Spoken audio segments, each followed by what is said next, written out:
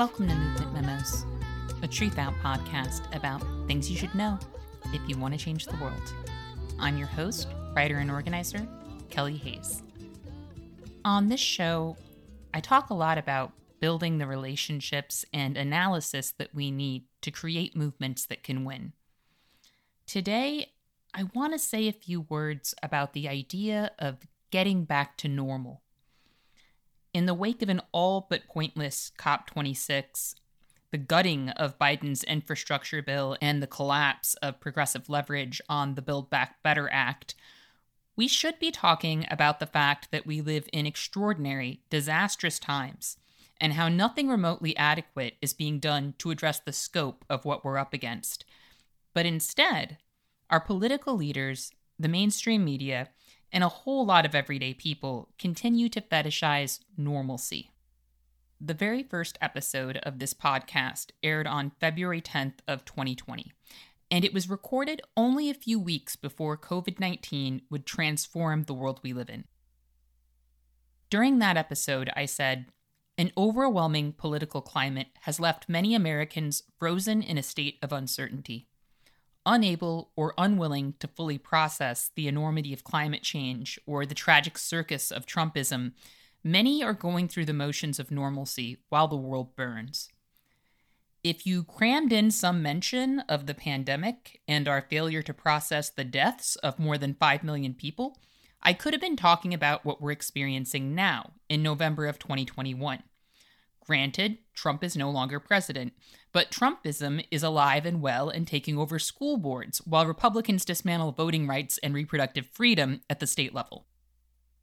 Amid those ongoing right-wing attacks, a lot of people are burnt out, but I also think many are experiencing something that we could call moral injury. I recently had a healthcare worker named Hannah Winchester on the show, and Hannah explained that the distinction between burnout and moral injury was the assumed causation of a person's hurt and fatigue, as well as the presumed remedy. When we tell people they're suffering from burnout, the problem is usually approached in terms of what the person experiencing burnout can do differently to manage their stress or maintain a better work-life balance. But when we talk about moral injury, we're talking about our reactions to conditions that are being imposed upon us, and to the dehumanization and exploitation that we're experiencing. When the problem is that we are being mistreated, devalued, or dehumanized, the solution is not to budget our time better, or to do some deep breathing exercises, or to treat ourselves to a bubble bath. We can do all of those things if we want to, but they are not solutionary. Nearly 100,000 people died of overdoses in the US between March of 2020 and March of 2021. During 2020, the proportion of mental health-related emergency room visits among youth aged 12 to 17 years old increased 31% from the previous year. Some studies indicate that rates of depression and anxiety have returned to pre-pandemic levels, but as the editors of Scientific American recently wrote, the longer-term disruptions, losses, and volatile shifts from hope to fear to languishing are harder to parse. COVID has already killed or disabled millions, deepened economic insecurity and racial inequality, and forced radical adaptations to daily life. Its serious effects on mental health and well-being very likely will continue and in ways still unknown. What we have experienced during the pandemic is a deadly system becoming much deadlier. We have seen that we don't have the structures of care that we need to assist people in times of crisis, and that people who are treated as disposable on a good day will be completely ground under during times of crisis. We cannot obligingly recreate normalcy on those terms. 2020 may have been the most politically energetic year of my life. We saw a mass rebellion against police violence converge with a mass movement of mutual aid. We also saw a lot of energy channeled into Trump's removal, which I believe was necessary, but those efforts also set us up for some problems. For one thing, the election of a Democrat in such dire times gave people a lot of misplaced hope. Sure, Biden was preferable to a modern cartoon Hitler who hijacked planes full of PPE and tried to overthrow the government, but the neoliberal leadership of Democrats delivered us to Trumpism, and right now it looks like they're on track to do it again. people wanted to believe that electing Biden meant that we had turned a corner. And in a sense, we had, at least temporarily. We dodged the ascent of full-blown right-wing authoritarianism, and that's not nothing. But even amid the optimism of the moment, I don't think there was as much naivety about Biden as we saw under Obama, where so many people believed that if we gave him time and asked in just the right way, a neoliberal Democrat would fix our problems. I don't think the disillusionment we're seeing is the result of people having believed in Biden the way people believed in Obama. Some people actually managed to get hyped about Biden, but I think largely what people got attached to, whether they will admit it or not, was the idea that Biden would bring back normalcy. After all, maintaining a shitty status quo is what Democrats do best. So I think a lot of people hoped that if we just got the wheels of government turning again, we would get our old lives back. Biden certainly wanted us to believe that. In fact, a return to normal is still the driving theme of his presidency. But the normal we knew is dead, and what we're being offered is something like a zombie. And much like the zombies of film and television, this normal is deadly, and it will only become more decrepit with time. Zombie normalcy, or apocalypse normal, means we can go back to school, get on planes, and hit up restaurants and bars, as long as we don't think too hard about disabled people or unvaccinated children or long COVID. It means experiencing escalating heat waves, droughts, hurricanes, and wildfires, and scrolling past news about code red climate reports and the refugees that climate catastrophes create, without retaliating or rebelling against political leaders who have once again refused to chart a different course. According to CNN's Back to Normal Index, the U.S. economy is operating at 93% of where it was in early March of 2020. I find that page fascinating because I'm fascinated by morbid things.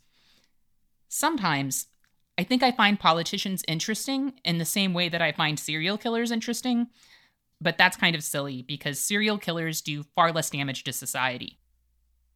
Interestingly, one of the factors that the Back to Normal Index charts is unemployment, which the page notes fewer people are applying for. There's no mention of the fact that far fewer people now qualify for unemployment, so the fact that fewer people are applying doesn't necessarily mean that unemployed people are experiencing less hardship, but it does suggest that conditions are improving for employers, many of whom would prefer a more desperate, pliable workforce. And after all, the page is called the Back to Normal Index, not the Quality of Life and Society Index. Within the realm of normalcy, workers still get screwed. That's the status quo. So for the system, the fact that more people are going to run out of money and accept jobs that are dangerous and or dehumanizing is actually a big win.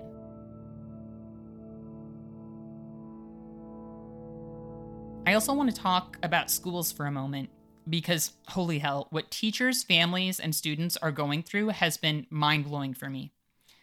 Just look at my own city. After fighting relentlessly to get students back in classrooms, Chicago Mayor Lori Lightfoot has offered next to nothing in the way of contact tracing or a functional testing apparatus for students. After promising and failing to deliver regular testing for students, Lightfoot's administration recently declared that regular school-based testing for students was never really necessary. After vaccinations for children 5 and up were approved, many parents hoped local schools would host vaccination clinics. But instead of planning for that contingency, Chicago Public Schools have given every public school student in the entire city of Chicago a single day off to find a vaccination appointment somewhere in the city. It's all been a really tragic spectacle to behold. Anytime the mayor has been questioned about the lack of safety measures around COVID in Chicago public schools, she talks about the importance of in-person learning. The reality is that for these students, in-person learning is no longer a question mark. It's happening. That is no longer the debate. The city simply isn't taking responsibility for creating safe environments for students. Why? It never has. This posture towards safety is actually completely normal for Chicago public schools. That normalcy is simply occurring in the context of a pandemic, which means that for some people, it has proven deadly, and for others, it will lead to disability and debilitation. So what does apocalypse normal feel like for people who give a damn? Pretty terrible, right? We are being told to live our lives, but the world is not the same, and we are not the same. And we were already pretty upset with the world when this whole thing began.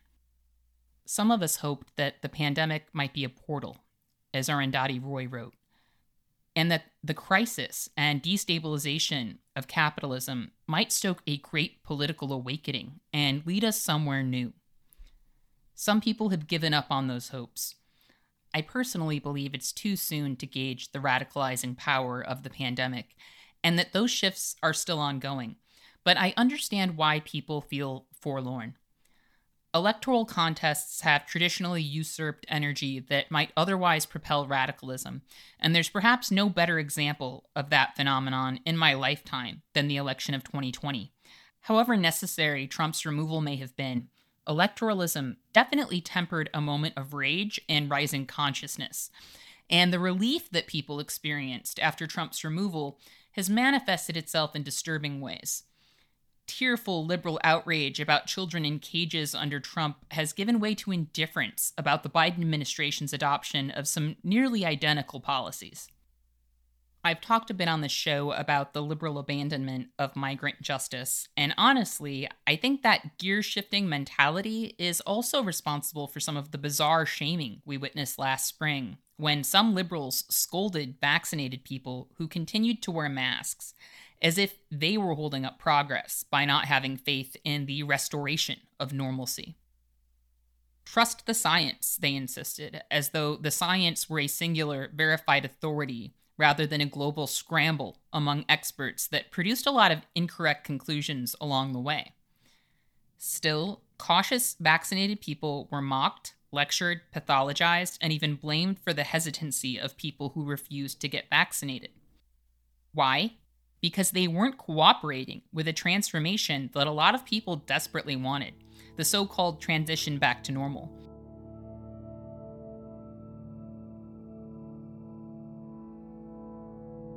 I've had some people tell me that for them, back to normal means spending time with their friends and loved ones again, or resuming certain activities or routines, and I get that. But honestly, I think we should start speaking with more specificity. If we're talking about how we can't wait to see loved ones again, I think we should say that, rather than using the word normal.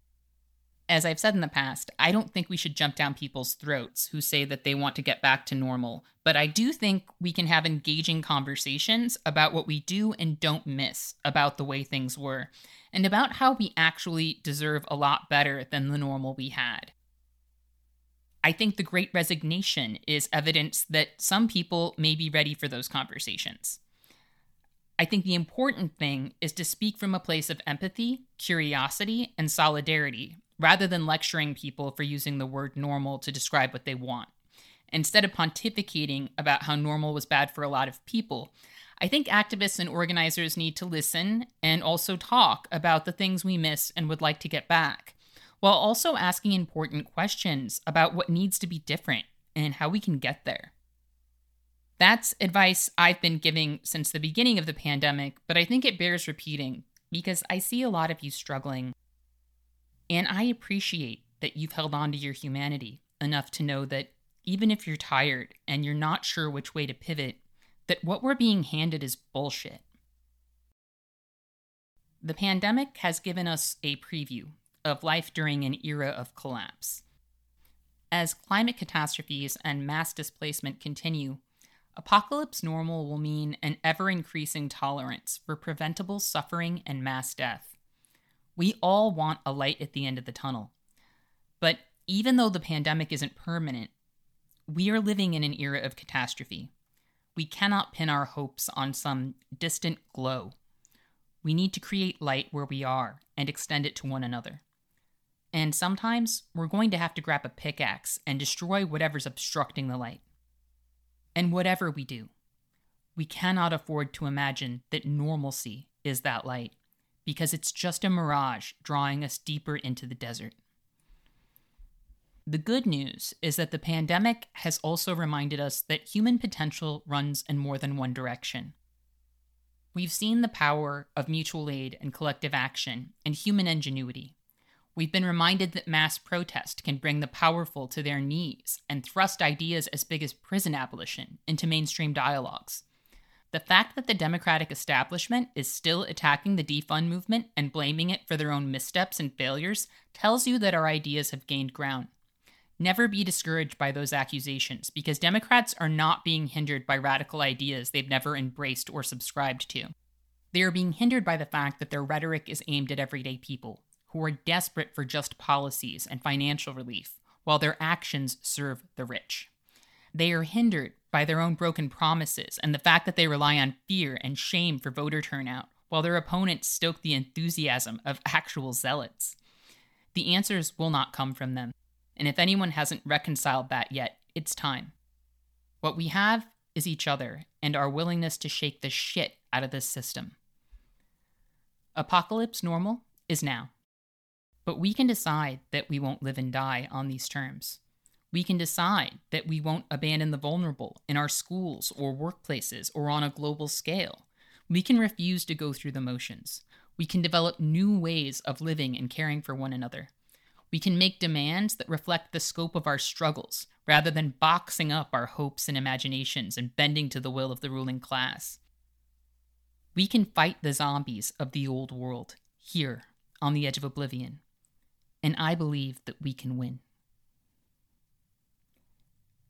I want to thank our listeners for joining us today.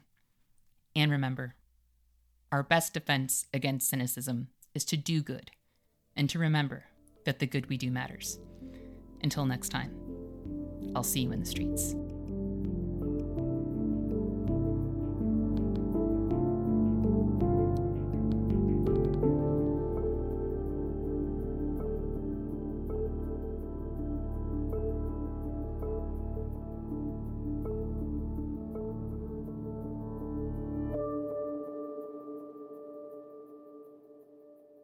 Thank you for listening to Movement Memos. This show wouldn't exist if it weren't for Truth Out, and Truth Out's independent news and commentary wouldn't exist without listeners and readers like you.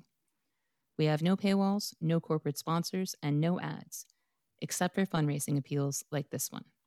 So if you can and would like to support our work, please consider dropping by truthout.org to make a donation today.